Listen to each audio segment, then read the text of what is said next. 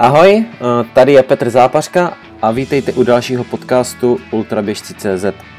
A jako další hosta tady dnes mám Dalimila Hotu. Ahoj. Ahoj. Jak se máš? Jo, dobře, všecko dobré. Dneska jsem si dal 16 km, to sice není moc na ultraběžce, ale tak pořád je to aspoň něco. Jasně, super. Můžeš se představit pro ty, kdo tě neznají? Tak, je mi 17 let, jsem z Třince, jsem teda Dalimil Hota a běhám vlastně, nebo chodím, dá se říct, 100-kilometrové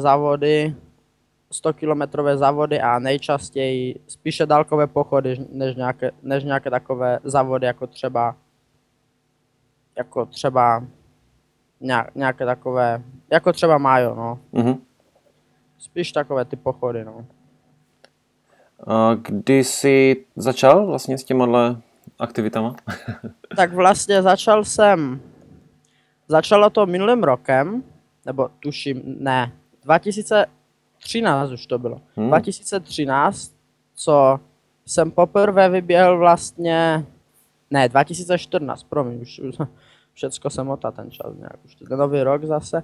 Takže 2014 jsem běžel poprvé vlastně bez sedmičku. Ale předtím jsem už ale trošku vlastně bez sedmička to byl můj doopravdy takový první závod, že předtím jsem to ani moc že jsem nevěděl, věděl jsem, že se běhají maratony nebo desítky, jako to jsem, jasně, že jsem to věděl, ale takové závody jsem neznal. Pro mě bylo fakt jako prvním takovým závodem ta B7, na který jsem se chtěl připravit. Ale vlastně začalo v lednu 2014, když jsem běhal. Začal na Lisa Cupy. Taťka na první závod mě nechtěl dokonce ani pustit, že na Lisou v noci sám, takže to žádné takové. A potom po těch Lisa Cupech jsem běžel. Už jsem trošku začal tak systematičtěji trénovat, že jsem se věnoval jenom běhání už víceméně, předtím jsem hrál hokej, florbal ještě, ale už jsem se fakt začal soustředit čistě na to běhání, hlavně teda v horách. No a potom jsem dal vlastně první maraton, to bylo v 5. měsíci, to byl první maraton u nás, který má 3000 výškových metrů. No a v létě 2014 jsem dal 60 lisorský 4listek, tam má převyšení ty 4000 a vlastně tuším, že to bylo 6. září 2014 jsem šel první vlastně ultra 100 kilometrový závody, když měl vlastně jenom 90, ale já to počítám jako 100 bez sedmičku, tu trasu vlastně hobby celou, takže tak jsem začínal, no. Dobře. No vlastně jsi zmínil, že ti je 17 a vlastně a na blogu, který je na nvppteam.cz si psal, že máš občas problémy s organizátorama a že tě občas nechcou pouštět. A můžeš to rozvést?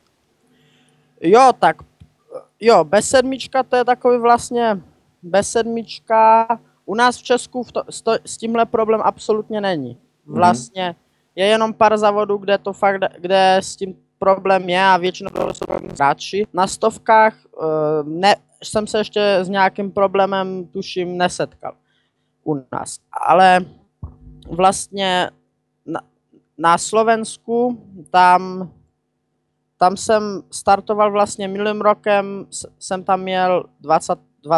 nějak března, tuším, kysuckou 100 a tam byl do poslední chvílky první že vůbec mě tam nepustí, že jako jsem se zbláznil, ale v té době už jsem měl za sebou vlastně tu B7 a pražskou 100 jsem vzdal na 80. a Brtnické ledopady ty jsem dokončil, tak už jsem měl vlastně, dalo by se říct, že 300 a tam pořád měli problém, že prvně, že mě chtěli pustit s taťkou a pak, že jsem měli s organizátorem. Nakonec mě tam pustili na tu 100 a vlastně od té doby na Slovensku, tam jsou všechny závody od 18 skoro. Ale mě už se mnou tam jako po té kysucké 100 jsem se tam fakt že už mě prostě všude bez problémů pouštěli. I když teďkom taky je jedna stovka, na kterou mě nechcou pustit, ale tak snad se to nějak dohodne, no. Takže jsi v podstatě udělal jméno, takže... Jo, taky se mi fakt povedla, že jsem mi zaběhl docela takový, byl to jeden z těch lepších závodů, to bylo 130 km, převyšení 5500, docela sníh.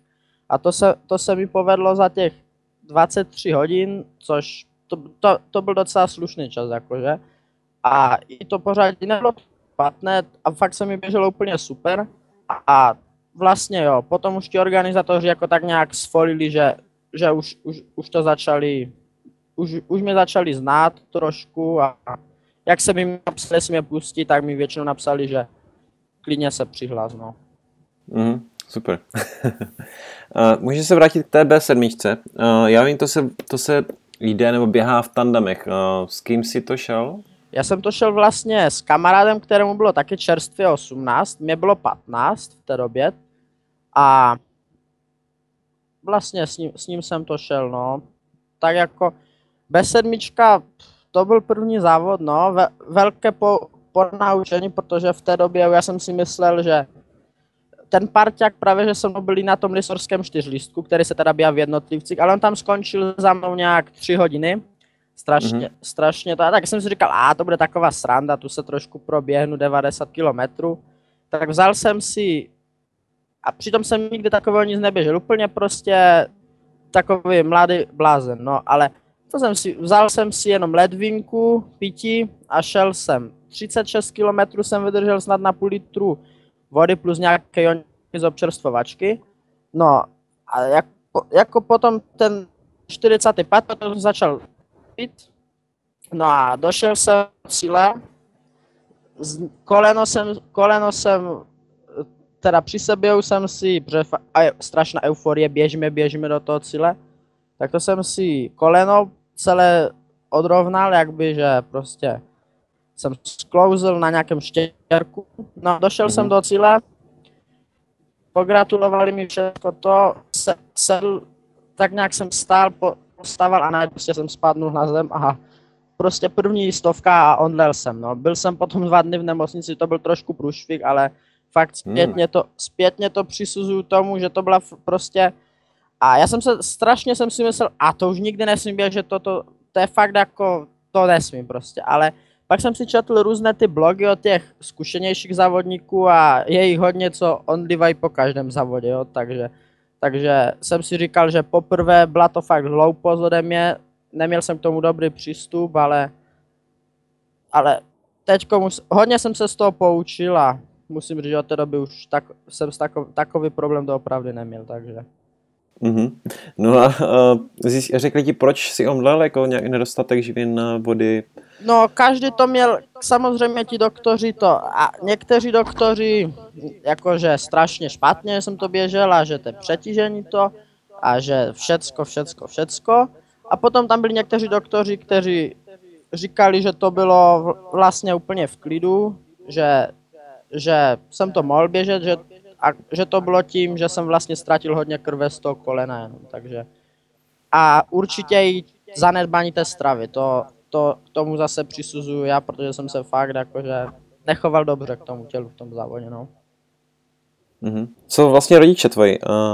Tvůj táta tě podporuje, myslím, jsi říkal? Jo, mamka taky samozřejmě, akorát, že pro mamku to je 10 km nebo 100, ona neběhá, nechodí, takže ona vlastně, když řeknu, že běžím 10 km nebo 100, tak ona v tom nějak nevidí moc rozdíl, akorát, že ví, že tam někde pryč jsem to, jo. My vlastně jezdíme hlavně s taťkou teda, mamka to je takový, tvoří to zázemí domácí, takže, a hlavně ten taťka mě podporuje v tomhle, no, že ten se v tom fakt dobře orientuje, taky vlastně začal chodit ty stovky letos a ten mě v tom hodně podporuje, no. Takže ten má nějaký sportovní zázemí? Ten tvoří spíš takové to sportovní, no, takové to, jezdíme spolu na dovolené, 50 jsem tam spolu, jak takové pro mě odpočinkové, a taky si s ním zamakám, taky ještě umí. Takže jako taťka tvoří už je to sportovní zázemí, no, to jo. co děláš teď vlastně? Co běháš, na co trénuješ? Tak právě, že jak jsem 2014 to byl takový rok, kdy jsem těch závodů měl tak s rozumným počtem a ne rozumným, tak dá se říct, že rozumným pro takový ten 60 maraton, 100 třeba, jo.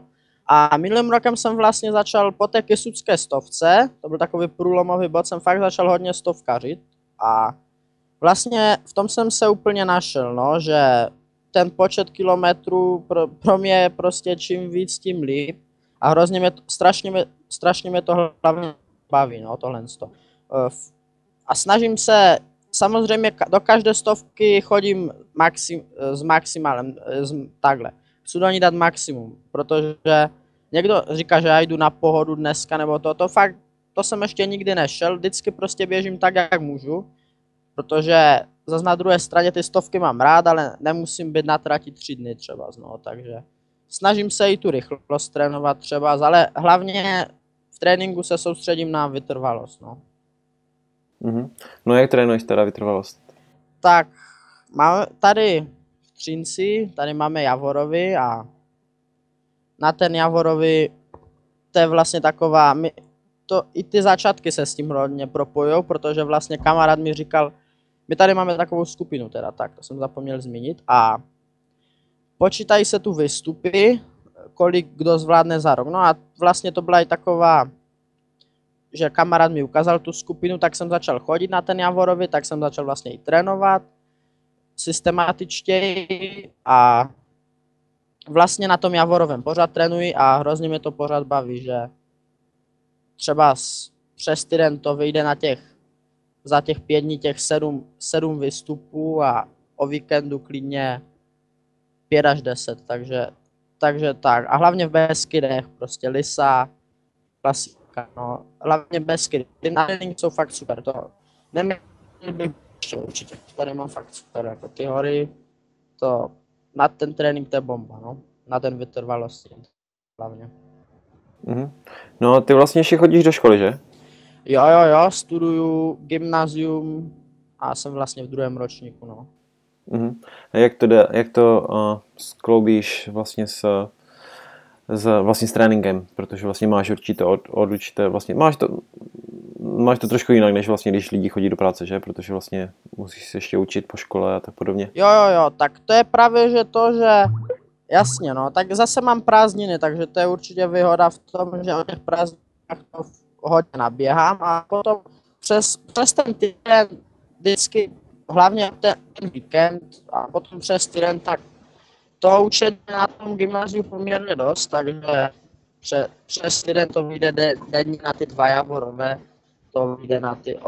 to vyjde na tu hodinku a půl třeba, takže ten trénink se dá skloubit, no. Akurát, že potom, jak jsem šel třeba z ty 400 za 4 týdny, tak by potom vycházel na 5 čtverek, no, což byl trošku průšvih a tak třeba s teďkom už bylo takové spíš to tréninkové období, takže teďkom už se to všechno ten prospekt spravil a takhle, ale je to docela ten trénink, no někdy musím dát přednost škole před tréninkem, no, takže je to takové. Dobře, co máš v plánu vlastně potom? Předpokládám, že tě to baví a že možná bys se chtěl tomu víc věnovat, tomu sportu? Tak to mě to baví, to jo, ale já jsem rád za to, že to je na úrovni koníčku a že s tím vlastně určitě se běháním a ani nepředpokládám, že bych na to měl, nebo to, že bych se tím chtěl živit. To se mi s takovou vlastně mojí životní představou vůbec neskloubuje. Já mám takovou představu, že si na to prostě, že budu chodit normálně někde makat a po té práci i po té škole, to má něco do sebe, si zajít po té škole zabíhat. Když si jdu zabíhat jenom tak je to sice super, ale po té škole si to člověk ještě více užije. Takže běhání chci hlavně to mít jako koníček, i když jsem jako vášnivý běžec, ale pořád celý život bych to chtěl mít takový hlavní koníček vlastně, no, spíše než že bych tomu podřizoval školu, nebo ani nějak mě neláká nějaké sport. Mě hlavně baví to běhat, žádné sportovní fakulty nebo tak, ale fakt prostě po té práci si zajít zabíhat, na to se fakt už těším docela, že se nebudu muset po práci učit, ale už si budu zaběhat, no. Na to se fakt těším, no. Jasně, no. Jo, jako samozřejmě, ne každý si dokáže představit, že by si tím živil a chce to mít jenom jako koníček.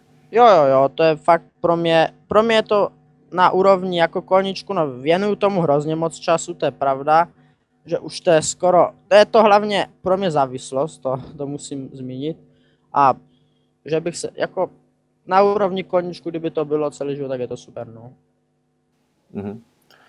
No, zmínil jsi, že to je závislost teďka, takže předpokládám nějakou motivaci potřebuješ na to, abys vyšel a šel si zaběhat, anebo v podstatě seš furt natěšený a jdeš. No, tak to je takové zajímavé, že vlastně to je, už jsem to četl i v různých knihách, tak ne v různých knihách, tak v různých článcích, orientuji se v tom trošku taky, ale v těch různých,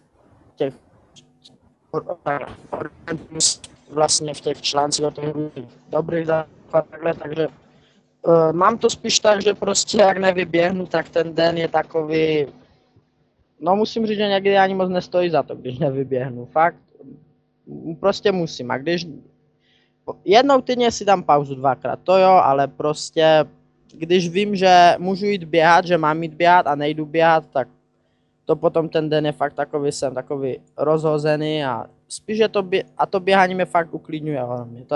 Je to už fakt, vím, že jsem na tom docela závislý, no, že než bych se smířil s tím, že nemůžu běhat, no, to by mi půl rok by mi to určitě, než bych si od toho odvyknul, no. To fakt závislost, no. Takže zmínil jsi teďka, že čteš knížky a články. Máš nějaké knížky, které teďka momentálně čteš? Nebo co bys doporučil? Právě, že knížky jsem přečetl o běhání čistě jenom 2. O Iliana vlastně, nevím, co to bylo. To bylo Běhej nebo nemůžu, jasně. A druhá knížka, která byla fakt jako super, a to byla od toho Hala Cornera Ultra Adult. To jsem hodně jsem vlastně zjistil, že to, co dělám, tak to nedělám úplně, že to dělám vlastně i dobře docela. A hodně se mi ta knížka líbila, to byla fakt super, no. A jinak čtu články, no, tak nejlepší články u nás zase píše Honza Bartas, to je náš přední skyrunningový běžec, takže určitě, no, to si rád přečtu a potom vlastně to je taková docela moda, že ty blogy píše strašně moc běžců, tak sem tam si nějaký článek přečtu, no. A hlavně rád píšu, to určitě rád píšu, no, ty články. No, vlastně ty běháš teďka v Česku a na Slovensku, že? A v Maďarsku. A v Maďarsku? Aha, Maďarsku tak příštím rokem, tam mám, teda letos vlastně, mám 2 závody, no, takže ale hlavně Česko-Slovensko samozřejmě, no. Jasně, láká tě třeba maraton Mont Blanc, ultramaraton Mont Blanc, UTMB?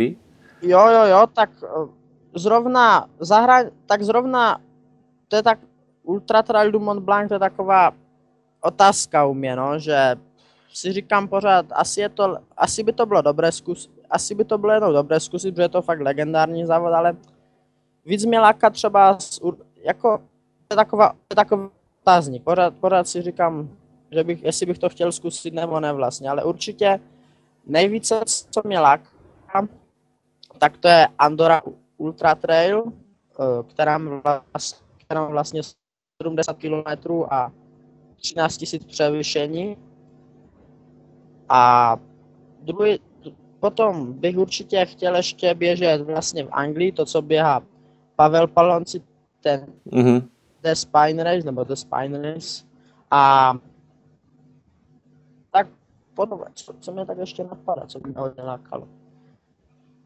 No a potom ještě jeden závod v Polsku, ale hlavně já bych rád běhal, i tak nevadilo by mi, kdybych většina závodů by mohla být fakt dnes, protože je to přemýšlení na ty různé závody a líbí se mi hodně závodů u nás, takže v zahraničí nějaké plány jsou, ale ten 1-2 závod ročně mimo Československo, to mi bude bohatě stačit určitě.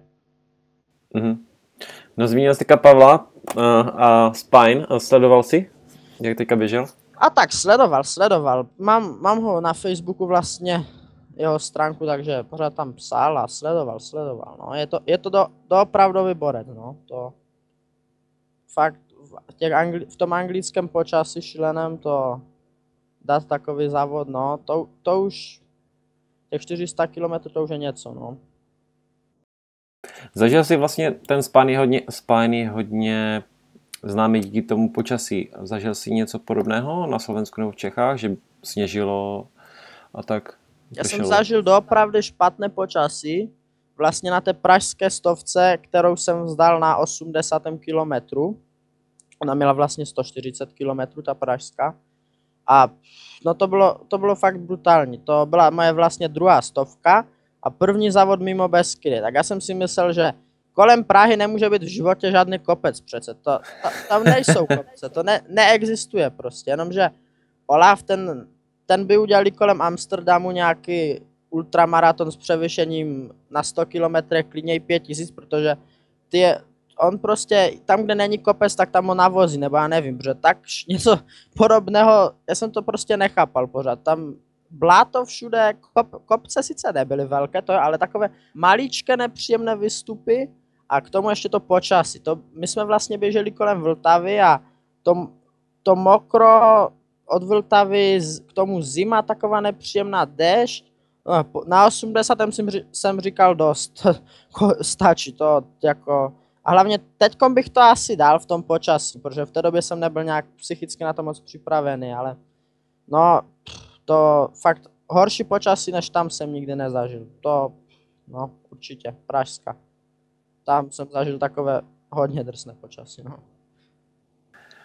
Od té doby měl jsi pochyby o tom vlastně, že bys přemýšlel třeba během závodu, že bys chtěl vzdát z různých důvodů? A co jsi dělal vlastně, nebo jak jsi uvažoval u toho? No, tak to každý závod pomalu, co běžím, tak vždycky je takový ten slabší moment, že bych to chtěl vzdát.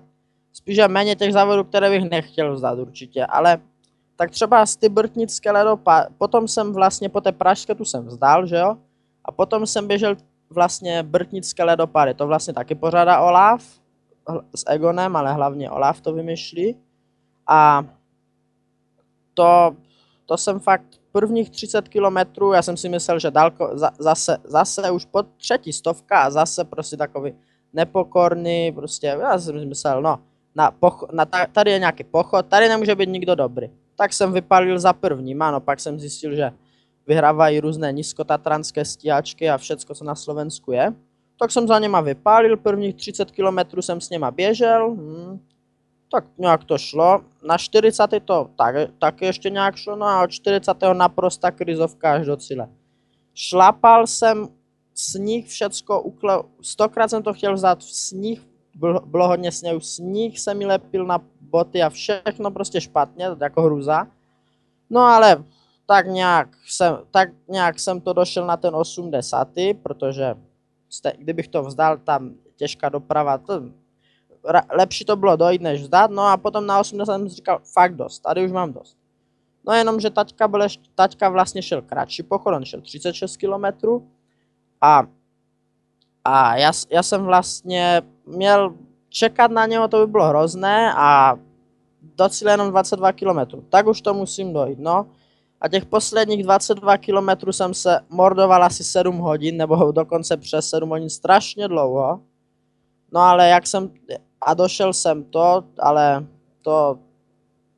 to jsem překousl velkou krizi, teda to hlavně hrozný čas na 100 km, to jsem měl 22:47 na 110 km s převyšením 4000, jo, takže to byla fakt hruza, ale ta krize, co jsem překousl, no, to stalo fakt za to, no. No a říkal jsi během těch posledních 30 kilometrů, co jsi říkal, co jsi tě honil v hlavě? Jako říkal jsi, vstám to, kašlu na to, prostě teďka někde chytnu stopa. Tak to bylo vlastně takové, že tam stopa, vlastně to vedlo většinou takovýma, to je tam osamocená krajina, takže a hlavně terénem, takže No, stopa to určitě ne, ale fakt, fakt to bylo jako posledních 7 kilometrů, já jsem nějak došel, ale hrozně jsem se trápil, to bylo hrozné. A posledních 7 kilometrů před cílem jsem říkal, fakt dost, já už tu končím. A taťka říkal, ne, to už musíme dojít, jak se dostaneš, to. Taťka mě tam jako hnal a motivoval, ale po těch posledních 7 kilometrů to jsem byl fakt psychicky na dně. Padal jsem do sněhu, brečel jsem, vůbec jsem nemohl nic, hrozné to bylo, ale jak jsem došel, tak fakt to stalo za to, no, ten pocit, jako dojít první stovku. A to bylo fakt prvně poprvé, co jsem fakt dal čistou stovku a hodně náročné a hodně mě to zocelilo potom do dalších závodů, tahle zkušenost. A už jsem byl takový pokornější potom, takže určitě super zkušenost určitě taky, no, tenhle závod. Že jsem to překousl, no. Byl jsi tam sám, nebo jako běžel jsi třeba, nebo šel jsi nějaký úseky s někým, kdo by tě třeba motivoval nebo vlastně, já jsem běžel 90 km s kamarádem a ten mě už my jsme spolu vypálili jak šílení a potom taky měl nějaké menší krize, ale tam jsem běžel s ním asi 90 km. No a do cíle už mi potom tahal ten taťka vlastně. Tam se dalo říct doslova tahal skoro, protože to jsem byl fakt mrtvý už jako skoro. To byla fakt, no tam už jsem měl dost, no. Za jak dlouho jsi vlastně se zotavil a měl si další závod potom, tady po tomhle? No, to si pamatuju, že jsem byl, v pondělí jsem vlastně šel do školy a to jsem byl úplně mrtvý. Pořád jsem byl mrtvý, tak už potom v to úterý třeba už to bylo v pohodě, no a další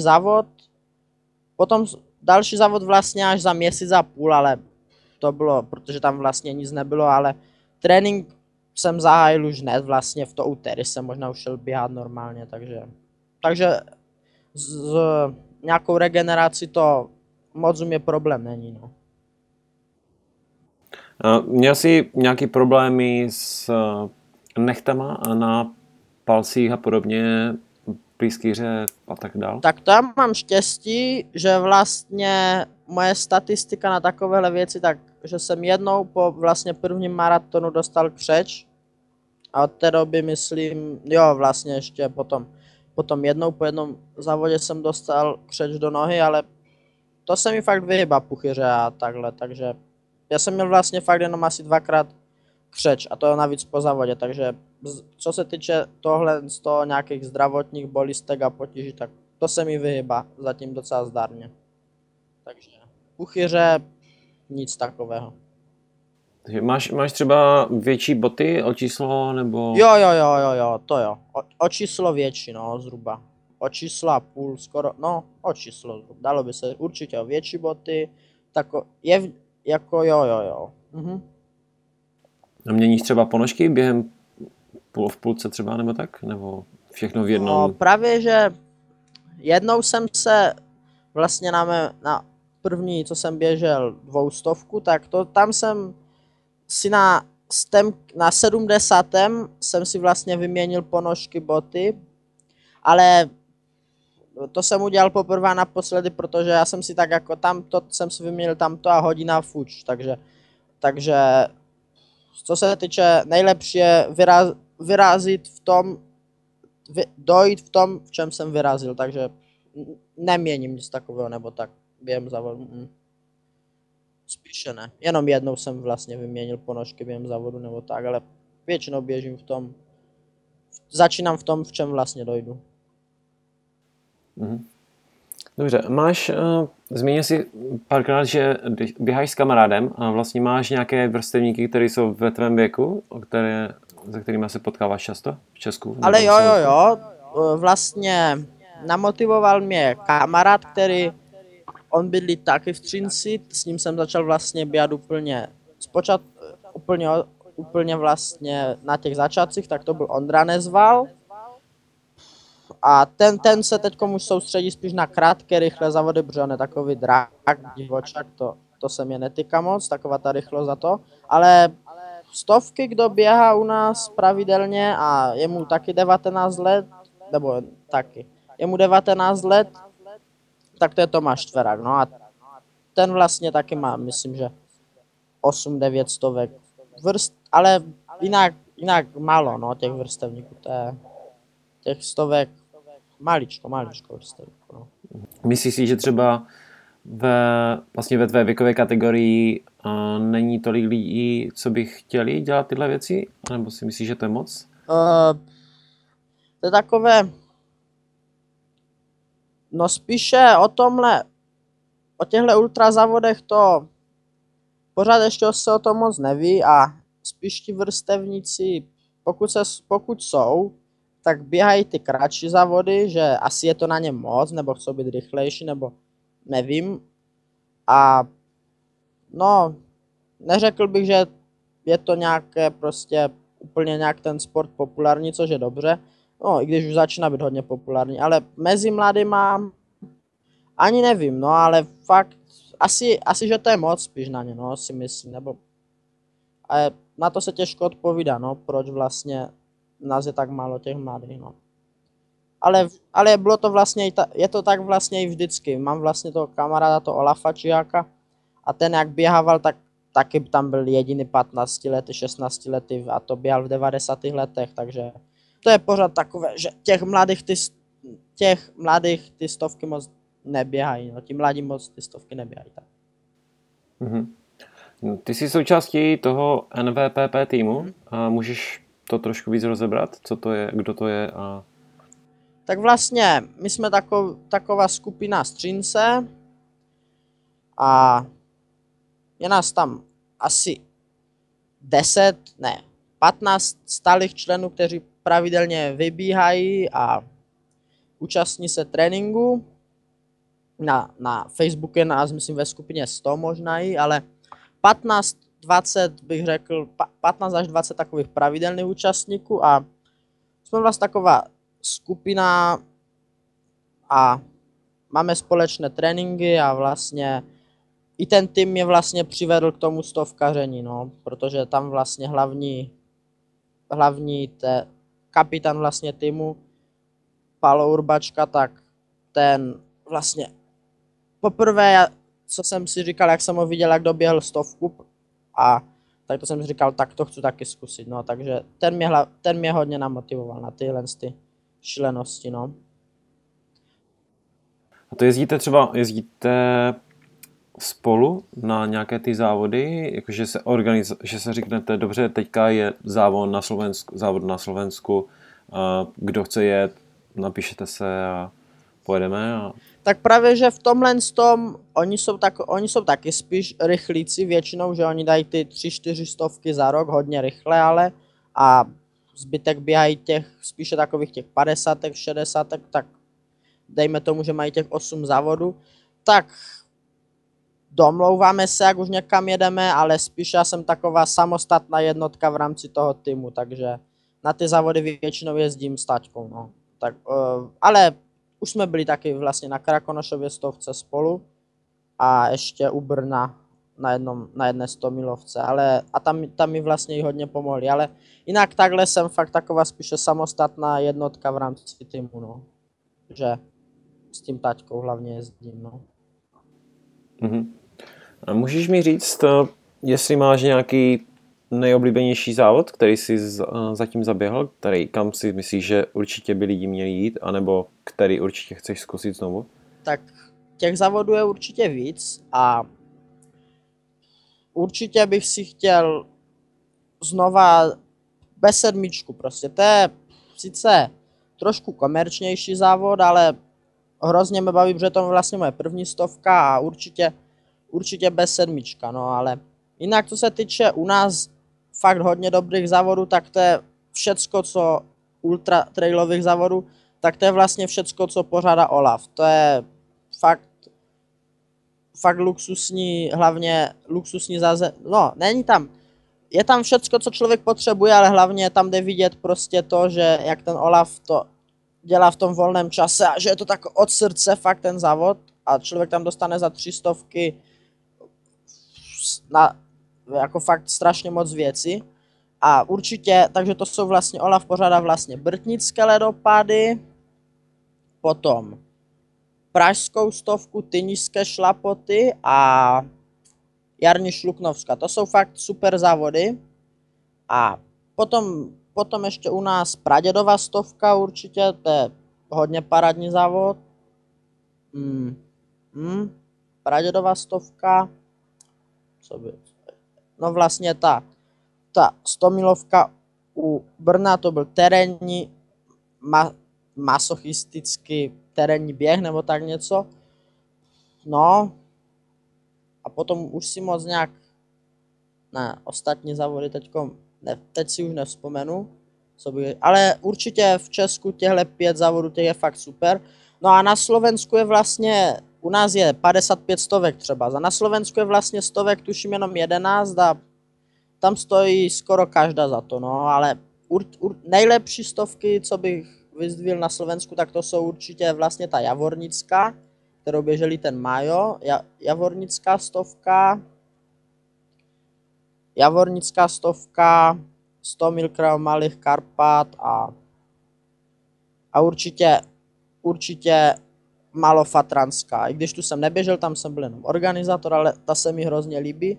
A vlastně letos tak mám takovou novou, vlastně letos, co půjdu poprvé a na to se hodně těším, tak to je Štefanik Trail. Ale na Slovensku to stojí fakt každý závod za to a u nás taky, ale některé už jsou takové, některé jsou horší, některé lepší, tak na Slovensku to je většinou fakt, co je závod, tak stojí za to, no. Super. A na druhou stranu, máš nějaký závod, který naopak vůbec se ti nelíbil z nějakého důvodu, kromě počasí samozřejmě? Tak to můžu říct, že to byla Krakonošova stovka, od které jsem měl velké očekávání teda. A to fakt, ta se mi jako tráť ne, tak byl tam asfalt, ale prostě v Krkonoších je asfalt, to nemůžu jako nikomu zazdívat, je určitě neorganizátorům teda tak, ale celkově takové zázemí, takové, ne, hodně se mi, bylo to i docela drahé na to, že jakou jsme tam, co jsme za to vlastně dostali, tak to bylo docela drahé poměr cena výkon takhle, ale no, určitě Krakonošovka. Zbytek závodu, vždycky to bylo dobré, jo. Ale Krakonošovka se mi fakt nelíbila, no. Tam se už možná ani nikdy nevrátím, no. To byl jediný takový závod, z kterého jsem byl fakt zklamaný, no. Máš třeba v Česku nějakou vyhlídnutou akci, na kterou jsi ještě nebyl a na kterou chceš jít? No, jak tak uvažuju, tak u nás už jsem byl skoro možná na každé stovce. No, u nás jsem byl asi vlastně dvě stovky nebo 3, co jsem na nich u nás nebyl, to je myslím teďkom Malohanacká stovka a tuším, je tady takový u nás v Beskydech je Valachiarun a 5 beskydských vrcholů, jasně, no, tak tyhle 3 závody, tak ty bych chtěl třeba zkusit, ale jinak u nás už mám prakticky všecko, co jsem chtěl, no, akurát, že vlastně musím ještě určitě dát pražskou stovku a ty Tynižské šlapoty od Olafa, protože obojí to jsou vlastně jediné 2 závody, které jsem vzdal a ty mě taky vlastně lákají, no, pořád, takže vlastně hlavně pražská Tyniště plus ty 3 závody, to je takové, že může být a nemusí, ale u nás jinak, no jasně, no pražská Tyniště hlavně, určitě. Takže vlastně máš teď plán, co teďka poběžíš dalšího? Jo, tak v lednu mám hned Brtnické ledopady a vlastně týden na to je ta Malohanacká stovka. No snad na těch Brtnikách se nebudu tak trápit, když trať je hodně náročná, protože Olaf to je prostě blázen, ale z těch takových závodů, které jako říkám, že jsou fakt takové vrcholy sezony, by se dalo říct, že na nich chci podat dobrý výkon, tak to je určitě ten Štefanik Trail, Malofatranská stovka, Jesenická stovka a vlastně běžím ještě 1 200 v Maďarsku. Kazinci se to jmenuje, takže na tyhle závody se hodně těším. Samozřejmě do každého závodu budu chtít dát maximum, ale na tyhle 4 závody se těším asi nejvíc. No. Máš nějaký plán tréninkový, který dodržuješ zhruba, anebo prostě jdeš ven, snažíš se být co nejdýl na nohou? Tak pro mě je takovým zachytným bodem těch 400 km měsíčně. To se snažím držet, ale právě, že já jsem v tomhle tom fakt jako takový volný plán vesměs. Když se cítím na 30, tak si dám 30 km a když se necítím na nic, tak někdy prostě vynechám. Takže tento týden třeba mám naběhané aktuálně 50 km, minulý týden jsem měl 100, takže je to hlavně podle toho času, protože někdy je víc písemek, někdy méně, někdy jsou prázdniny, někdy nejsou, takže je to hlavně, jak mám čas, tak rád vyběhnu, to jo. Takže, ale tréninkový plán to nemám spíše. Těch 400 km měsíčně, ale to se snažím držet, no. Takže rychlost třeba netrénuješ? No, tak třeba, a tak zase, vždycky si říkám, že jednou týdně by bylo dobré si dát něco fakt hodně rychlého, tak většinou to těch jednou týdně nevyjde, ale jednou za 2 týdny si dám fakt něco, do čeho jdu maximálně, no, takže. Ale rychlost spíše nějak speciálně netrénuji, no, to ne. Řešíš nějak stravu? No, tak na stravu to jím všecko, co se s ní zdá, takhle. No ty jsi zmínil v pár článcích, že jsi si dal panáka během závodu. Máš to, je to dané tím, že jste v té skupině a prostě stmeluje to lidi dohromady, nebo fakt to má něco do sebe? No tak, to panáka, no tak to panáka to jsem si dal vlastně, to myslím, že na 3 závodech jenom, ale panák, něco do sebe to má, člověk přestane vlastně trošku se tak, přestane myslet na tou krizi a trošku je takový uvolněnější, určitě to něco do sebe má, ale no, panák určitě něco do sebe má, ale stačí fakt jako jeden na závod až nad hlavu. Ale hlavně v létě je super pivo, fakt. Byli jsme vlastně v Maďarsku a tam jsem možná 5 piv vypil a to bylo fakt jako, že to bylo super, no, že se jí dobře potom běželo a v tom létě je pivo určitě super, no. Ale jinak jako ten alkohol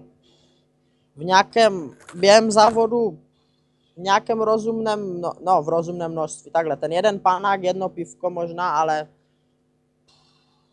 fakt opatrně, hlavně prostě vědět, kdy si to dát, protože fakt to hodně pomáhá při krizi, člověk vlastně nemyslí nad tím, kolik, že to je 70 km ještě do cíle. Člověk je fakt, lépe se trošku s tím běží, ale zase, jak se třeba dá na 90 km pivo, tak to může rozbourat i celý závod. Takže je to takové, že spíše na tom 50 třeba spívko a pak prostě dost. No. Ten alkohol k tomu, dalo by se říct, že k těm letním závodům to jedno pivko patří, ale určitě ne více, no. Takže asi tak. Spíše potom v cíli, no. Závěrečné oslavy. Ano, tak. Dobře. Máš něco, co si myslíš, že děláš jinak, než lidi, co běhají, co znáš? No, tak možná, že se o tom běhání až tak nebavím, že nebavím se o tom, že více věnuju času běhání, než bavení se o běhání, no. Že když můžu, tak vlastně fakt vyběhnu a vlastně lidi v mém okolí někteří fakt jsou lidi, kteří prostě mají naběháno 0 km za týden, ale nakecáno mají těch kilometrů o moc více, takže je to takové, v tomhle se možná trošku odlišuju, to asi jo, no. Že více naběhám, než nakecám možná, dalo by se říct, no. Tak to je určitě dobrá taktika, ne? No, tak jasně, no, akorát potom, jo, jasně. Jo, je to super, vlastně zmiňoval to i Majo, že vlastně lidi se hodně dívají na druhé lidi a chcou být jako oni, no, ale prostě každý je na něco jiný a každý je něčím jiným zajímavým a já si vlastně jedu to svoje a že bych se podle někoho, že bych měl nějaký vzor vyložený, podle kterého bych prostě jel úplně stejně, tak to ne. Fakt hodně se soustředím na ty své výkony, no. I vlastně potom ty články psát, vlastně publikovat je, no, v tomhle jsem takový, jo, určitě jo. Soustředím se prostě více na sebe, než na ty ostatní, no. Mhm. Párkrát si změnil Maja Srníka. Co si myslíš o minimalistickém běhání? No, vlastně ten tým, to jsem zapomněl zmínit, oni jsou vlastně z toho týmu všichni minimalisti, vlastně mají podobný názor jako Majo, ale